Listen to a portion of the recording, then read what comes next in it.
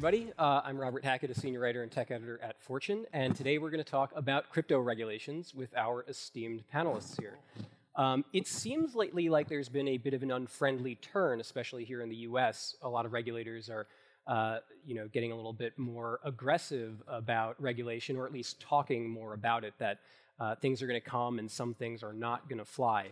The recent news, I think, that everybody really caught was Coinbase getting told by the SEC that they would get sued if they launched a high-yield product for crypto lending.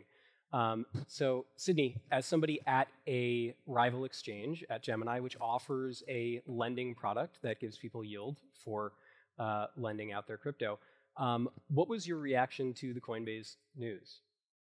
Well, first of all, thanks so much to SALT for having me here, and it's great to chat with Ryan and Zach and Robert about these timely issues.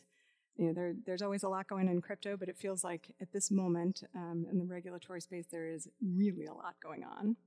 And obviously we are aware of the Coinbase dust up with the SEC, and we're following that. I'll say, as a general matter, there's two things. There are a lot of crypto yield products out there, and they're all different. So Gemini does have a crypto yield product as well. Many other players in the space have products, and they vary wildly. And Coinbase's product is if you've seen the news about them recently, is not live yet. So it's hard to make any kind of comparisons. But you see, I'm not surprised to see these things happen, because crypto is so new that there aren't always perfect analogies or a perfect fit between the new products that we all want to offer and the existing landscape that's applicable to more established products and financial assets. So you do sometimes see these things happen. And of course, it's our view as Gemini and many other of our peers who are actually seeking regulation that it's better to make regulation through a dialogue with regulators as opposed to through enforcement. And it's unfortunate when you see those dialogues break down. So, we're obviously, it's on our radar. It's something that we notice, and it's something that we're cognizant of. And I think it's hard to imagine it now, but thinking back even just a couple years ago, there wasn't the kind of trust in the asset class that you see now. Bulge bracket banks weren't looking to offer their customers exposure to it. So, I think we and Coinbase and many of our peers actually do want a regulatory landscape to be applicable. They want clarity. They want trust. And that's what we're all going for at the end of the day. Did Gemini reach out to regulators in the wake of Coinbase's, what they revealed about their discussions with the SEC? Are you having these conversations as well? And is there what's coming out of them?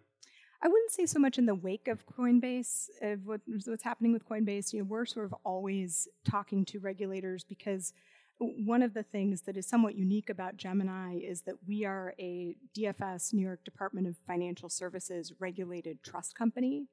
And there's a lot of talk about how regulators, including in this instance the SEC, from Coinbase's perspective, are obstructionist and they don't get it and they're slow and there's a lot of frustration. And we experience that from time to time as well, and we get that.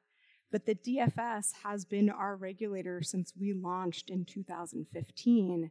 And they really sort of blazed the trail in terms of crypto regulation, and they sort of dove in and got it right away, and actually applied one of the oldest structures that are applicable to financial assets, which is the trust company charter, to one of the newest innovations, which is crypto.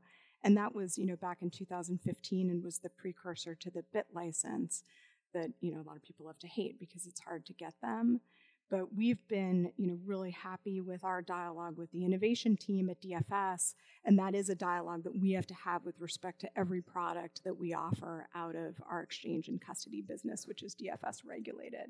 So that's ongoing no matter what else is happening in the landscape. I figure I should ask, is Gemini's high-yield lending product a security?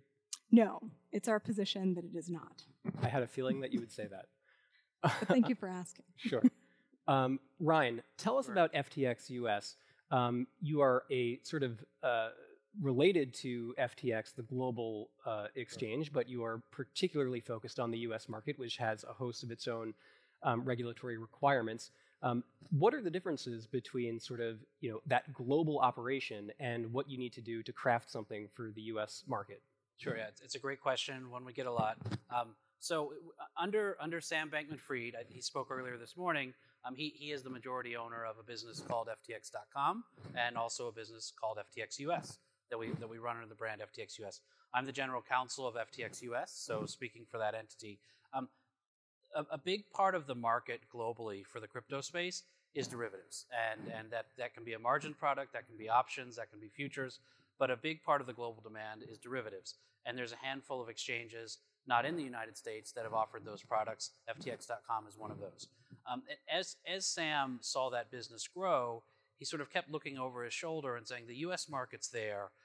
It would be great to have a presence. He's from the U.S. I think a lot of his leadership team had experience here.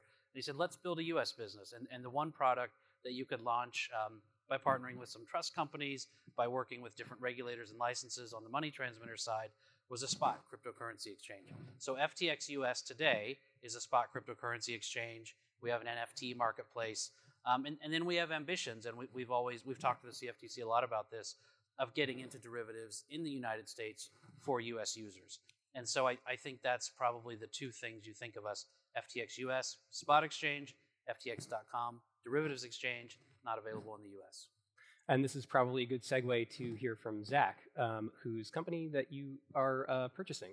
Sure, I'll let Zach introduce that. Yeah, sure. So I'm CEO over at LedgerX. We are a Commodity Futures Trading Commission regulated clearinghouse and exchange, which means we have the necessary federal licenses to offer derivatives products on cryptocurrencies that are considered commodities like Bitcoin and Ethereum. We've been operational since 2017. We offer futures, swaps, and options on Bitcoin and on ETH now in convenient 1/100th contract sizes, and we're very excited to be working with FTX US to take everything to the next level. Yeah, a little color on that. So we announced, I don't know if it was a week or 2 or 3 weeks ago, but we've agreed to acquire LedgerX. They'll be under the FTX US structure. We've talked with the CFTC about this. They've been encouraging and supportive. Their real goal is engagement and dialogue, and both with our team and with Zach's team together, we've done a lot of that with the CFTC and a handful of other regulators. But there's some closing conditions to sort out, and hopefully by sometime in October, we can say that transaction is closed and done and moving forward. And at that point in time, people will be able to trade derivatives on FTX US? Well, they'll be able to trade, as they are today, futures and options on LedgerX. LedgerX will be an FTX US company. Whether it's someday called the FTX Derivatives Exchange, who knows? Smarter people than me will make those marketing decisions. Got it. How has the uptick in usage been since your big commercial? You had Tom Brady feature in an FTX US commercial, getting people's attention.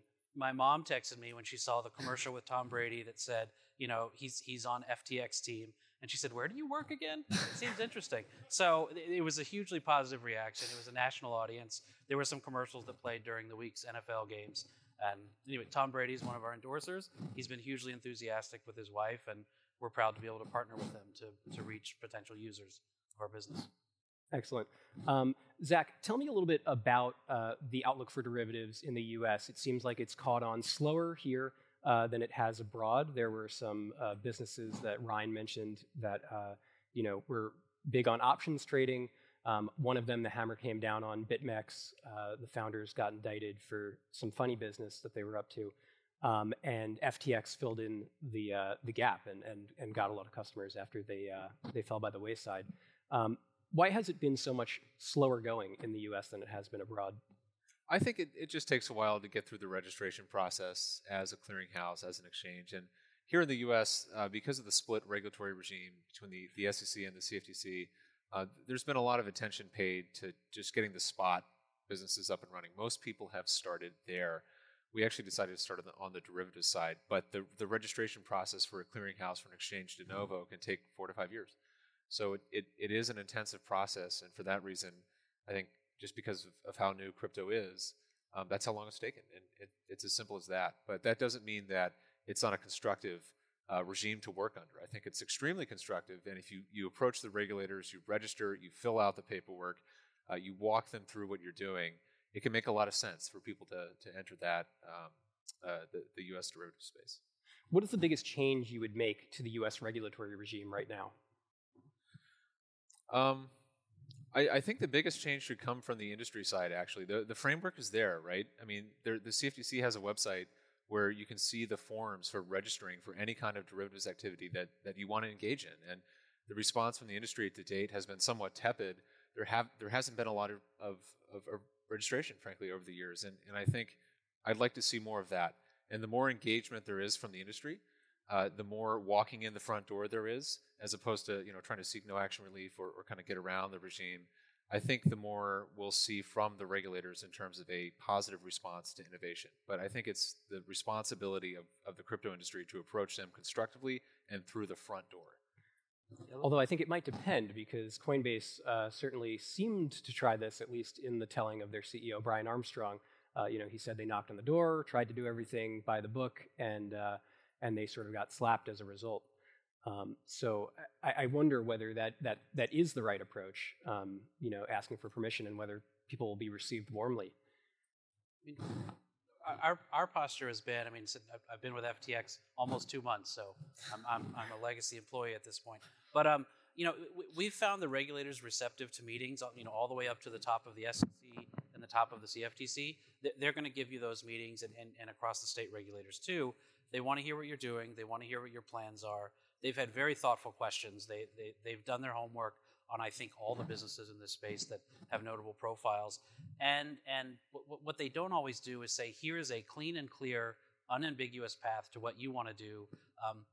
And that's not their job. And it's not their job to give you the legal counsel and to create a strategic plan that works for you and them.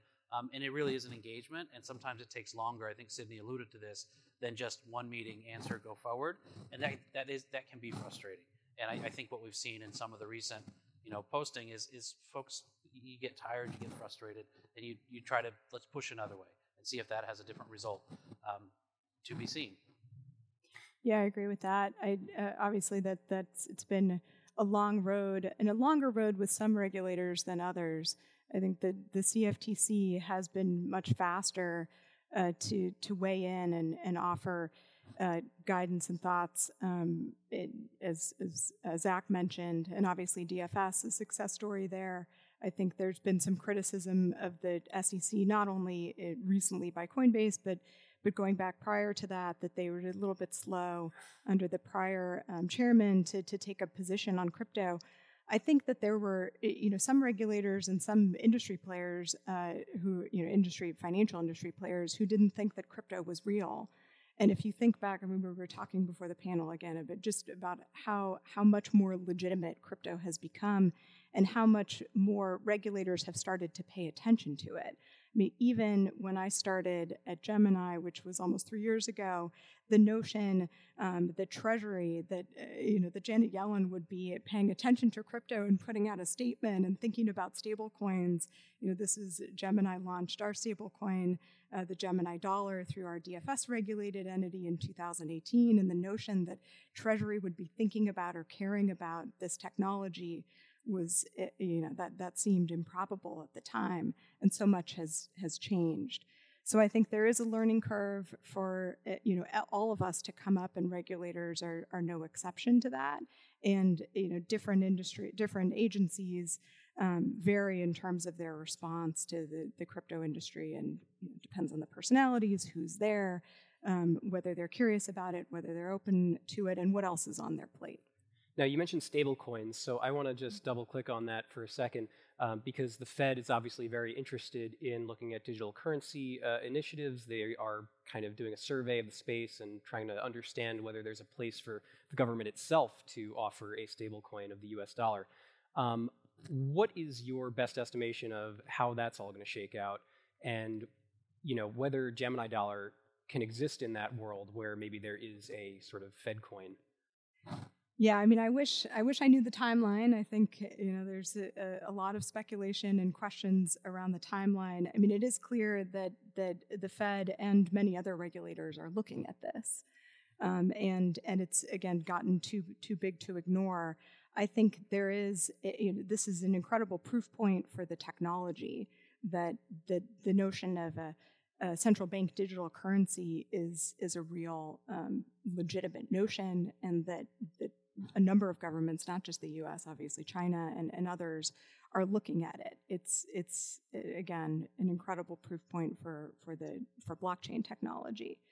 It's our understanding that the President's Working Group, which is made up of a whole host of federal regulators, has been looking at this. They've been engaging with industry, and that they're planning to release a white paper. Again, no real sense of the timing there. And it'll be interesting to see what it says and what regulators do to actually promulgate any kind of regulation around that. Are you speaking with the Fed members about that? Are they canvassing private industry for? Whenever anyone reaches out to industry players for our thoughts, we always respond. Got it. By the way, I want to make it known also that I'm going to open up the floor to questions in a little bit. So we will reserve time. If anybody in the audience has something they want to ask, you can start thinking about that now. You're already quitting being the moderator? I am. You just started. No, I'm bailing. Okay. Ryan, I'd like to get your view on this as well, because I asked Zach, what is the biggest thing you would change in the U.S. regulatory regime as it relates to crypto? Yeah, it's a good question. I think I'm tempted to say it would be awesome to have a single federal source to go and get your crypto regulatory stack, as opposed to, let's say, navigating a 50-state maze and other territories, et cetera. But I'm not sure that's where I want to land. I think I want some clear policy priorities from regulators, and they've given us these in many senses, and then an ability to engage towards solutions that meet those policy priorities, even if they don't fit inside of the technology that regulation was designed for many years ago. And so customer protection, transparency, risk management, if you can show up with really strong faith, not just good faith, really strong faith products that meet customer protection, investor protection, transparency, disclosures, then let's find a path to get that to the market, particularly when you've got this non-U.S. market that's become super competitive for U.S. investor dollars, U.S. institutional investors. Let's acknowledge, and maybe it's at the federal level, maybe it's federal and state partnerships, really engaging on this, but I think it's being open to new products that we all admit on day one don't fit inside of our traditional regulatory structure.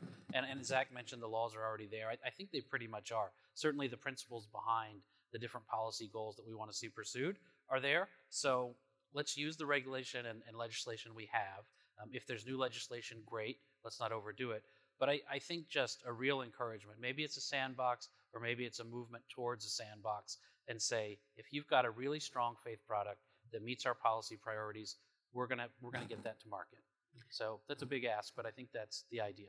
And this single front door you've described, is this a new governmental entity, or is this an existing one, a partnership across various ones? It seems like the SEC would like to be that place, and Gary Gensler is certainly positioning the agency in that way. So look, the banking regulators are prudential regulators, right? They care about systemic risk, the prudential safety and soundness of the financial institutions that we authorize to provide those services to users. And then the CFTC is a markets regulator. They care about integrity of markets, efficiency of markets. And the SEC is sort of investor protection and disclosure and capital formation. So do we need a new regulatory body to come up besides those? Probably not. But I think what you're seeing in Treasury and Treasury and FSOC is an ability to bring those regulators together and maybe figure out, you don't see a lot of partnership amongst regulators for new regulatory programs, but something like a partnership with our existing regulators where they're working together and say this can work. And a lot of it does depend on the product itself. So investment products, you're thinking CFTC or SEC, but as you get more towards traditional banking products, I think it's fair for the bank regulators to have an interest. So it's maybe not one single front door, but the ability to have the regulators partner on regulating those entities or products. Got it. Before we open the floor to some questions, I want to ask Sydney the same question. What's the number one policy proposal you'd push through, or something you would change about the current regulatory regime? Yeah, I was thinking about that as Zach and Ryan were responding to the question, and I think that it is really challenging given how many different regulators have an interest in crypto. I mean, Ryan went through some of them, and there's also the sort of sanctions and anti-money laundering, know your customer component that FinCEN brings to the table. So between markets and prudential regulation around safety and soundness and consumer protection disclosures and market surveillance, et cetera, you have so that's just sort of the way that the U.S. system has grown up over the years, for better or worse. You have a number of different constituents that potentially have a perspective on the asset class. And again, Gemini has been fortunate to work with DFS that brings sort of all of those things to bear from the state perspective. And because we're in a federalist system, you have 50 states that have the ability to regulate as well. And then the feds can come in and there's a preemption, but only in part. And so it's a complex host of folks. We, again, have been, by and large, very happy with our relationship with the DFS and with the innovation team there. I think, to the extent that federal regulators could take that perspective, and as Ryan suggested, perhaps, come together, and as Zach suggested, there's perhaps an opportunity for some self-regulation among industry to come together. And, obviously FINRA came out of that spirit in the securities industry. So I think that there's a potential for some self-regulation for the like-minded crypto companies that do want to continue to foster a sense of security, safety, and trust in the asset class. That's something that Tyler and Cameron, the founders of Gemini, have been pushing for a while now, to have a self-regulatory body. How has the progress been on that initiative? That's right. We have long been in favor of self-regulation and for a level playing field with respect to that, actually a statutory mandate around a self-regulatory organization. I think people differ about whether the CFTC in particular has the statutory authority to mandate an SRO. I think that from a principles perspective, we continue to believe it.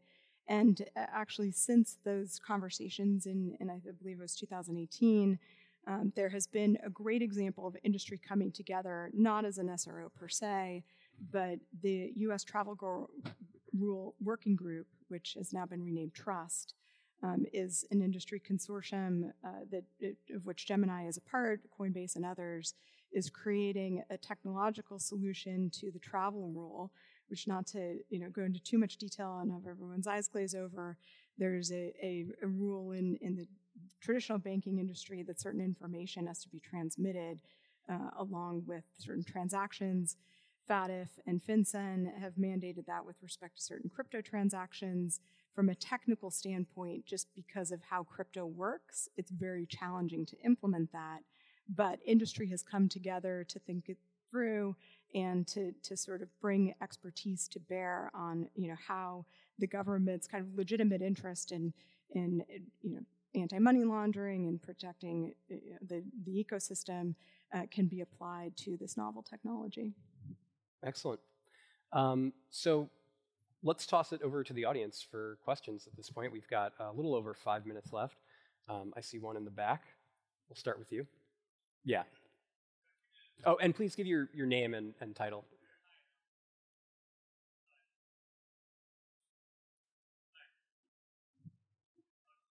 You just yell very Yeah, we can hear you.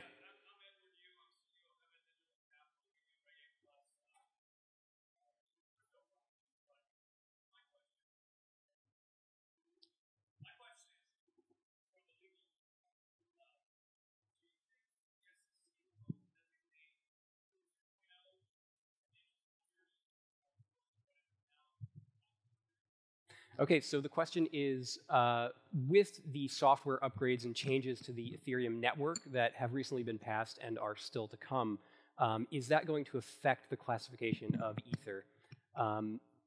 Before, there was an SEC advisor who had suggested that it was decentralized enough not to be a security, but could these changes affect Ether's status?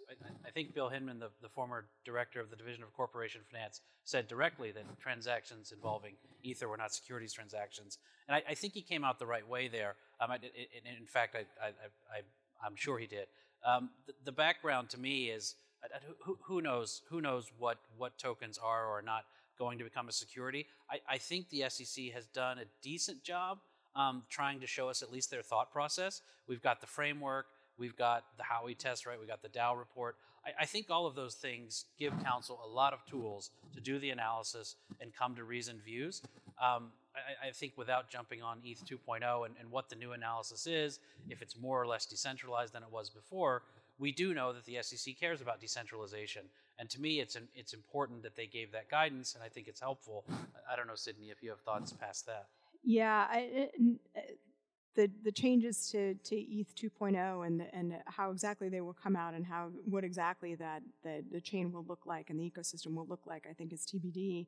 And Ryan's right that there has been some guidance, and Bill Hinman obviously was in not so much in official guidance, but in sort of creatively titled speeches and through the FinHub, which has been a very helpful source of information from the SEC around how we should think about token taxonomy and whether or not a crypto token constitutes security. There has been some guidance there. Exactly how Gensler and his SEC will apply that and change that and augment that, and particularly with respect to the specific changes in ETH 2.0, I think that's a little bit beyond the scope of this panel, but I generally agree with Ryan's comments here, of course.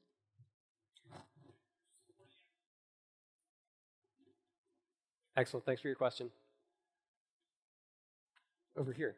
I don't know if our microphones are working, but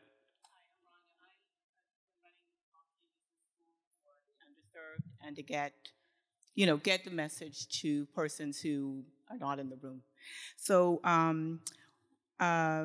question for when earlier Sam mentioned 3 jurisdictions that you had regulatory approval in. You mentioned Bahamas, Gibraltar, U.S. Are those the 3, and what can you do in those countries? Thank you. Yeah, it's a good question. So remember at the beginning, we've got the FTX US business, which is a US-focused business right now. And then in the US, we do the spot cryptocurrency exchange and through LedgerX, futures and options down the road. LedgerX is doing those now. FTX.com is looking at several different jurisdictions globally, 2 of which are the Bahamas and Gibraltar. And they've got, they have different licensing regimes there that have been open for us to explore. And I think that's the path we're going down, both in the Bahamas and Gibraltar. What we're able to do with those licenses is, it's dependent on different jurisdictions, how they structure their derivatives industry, but part of our derivatives business will be there. Let's get a question right here. We've got a mic coming. Hi, I'm Mitchell Dong. Pythagoras is a crypto hedge fund. So Gary Gensler is thinking about going to Congress to get spot exchanges regulated, and obviously the CFT is already regulating derivative exchanges. In Asia, like Huobi, Binance, OKX, there are unregulated exchanges with both spot and futures, which some of us traders find very convenient. It's going to be kind of funny or awkward to have spot exchanges regulated by the CFTC, and SEC, and derivatives by CFTC. How do you think you're going to sort that out? I have so many thoughts on this. Well, we've only got 1 minute left, this so is the time to share.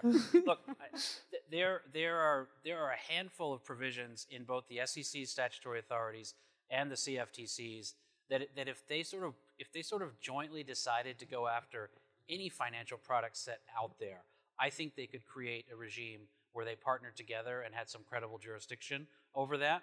And so I think there's at least an intellectual path for spot exchanges to find a spot somewhere between CFTC and SEC regulation. As you know today, all the CFTC gets is fraud and manipulation authority over the spot exchange itself, and then they've got the clear regulatory authority over the derivatives. I don't see the SEC's clear direct path to the spot exchanges right now, but I think if they're willing to partner with the CFTC, who's got that fraud and manipulation authority, and potentially do some exemptive-based language where both sides preserve some ability to be involved, you could have a path for some federal regulation.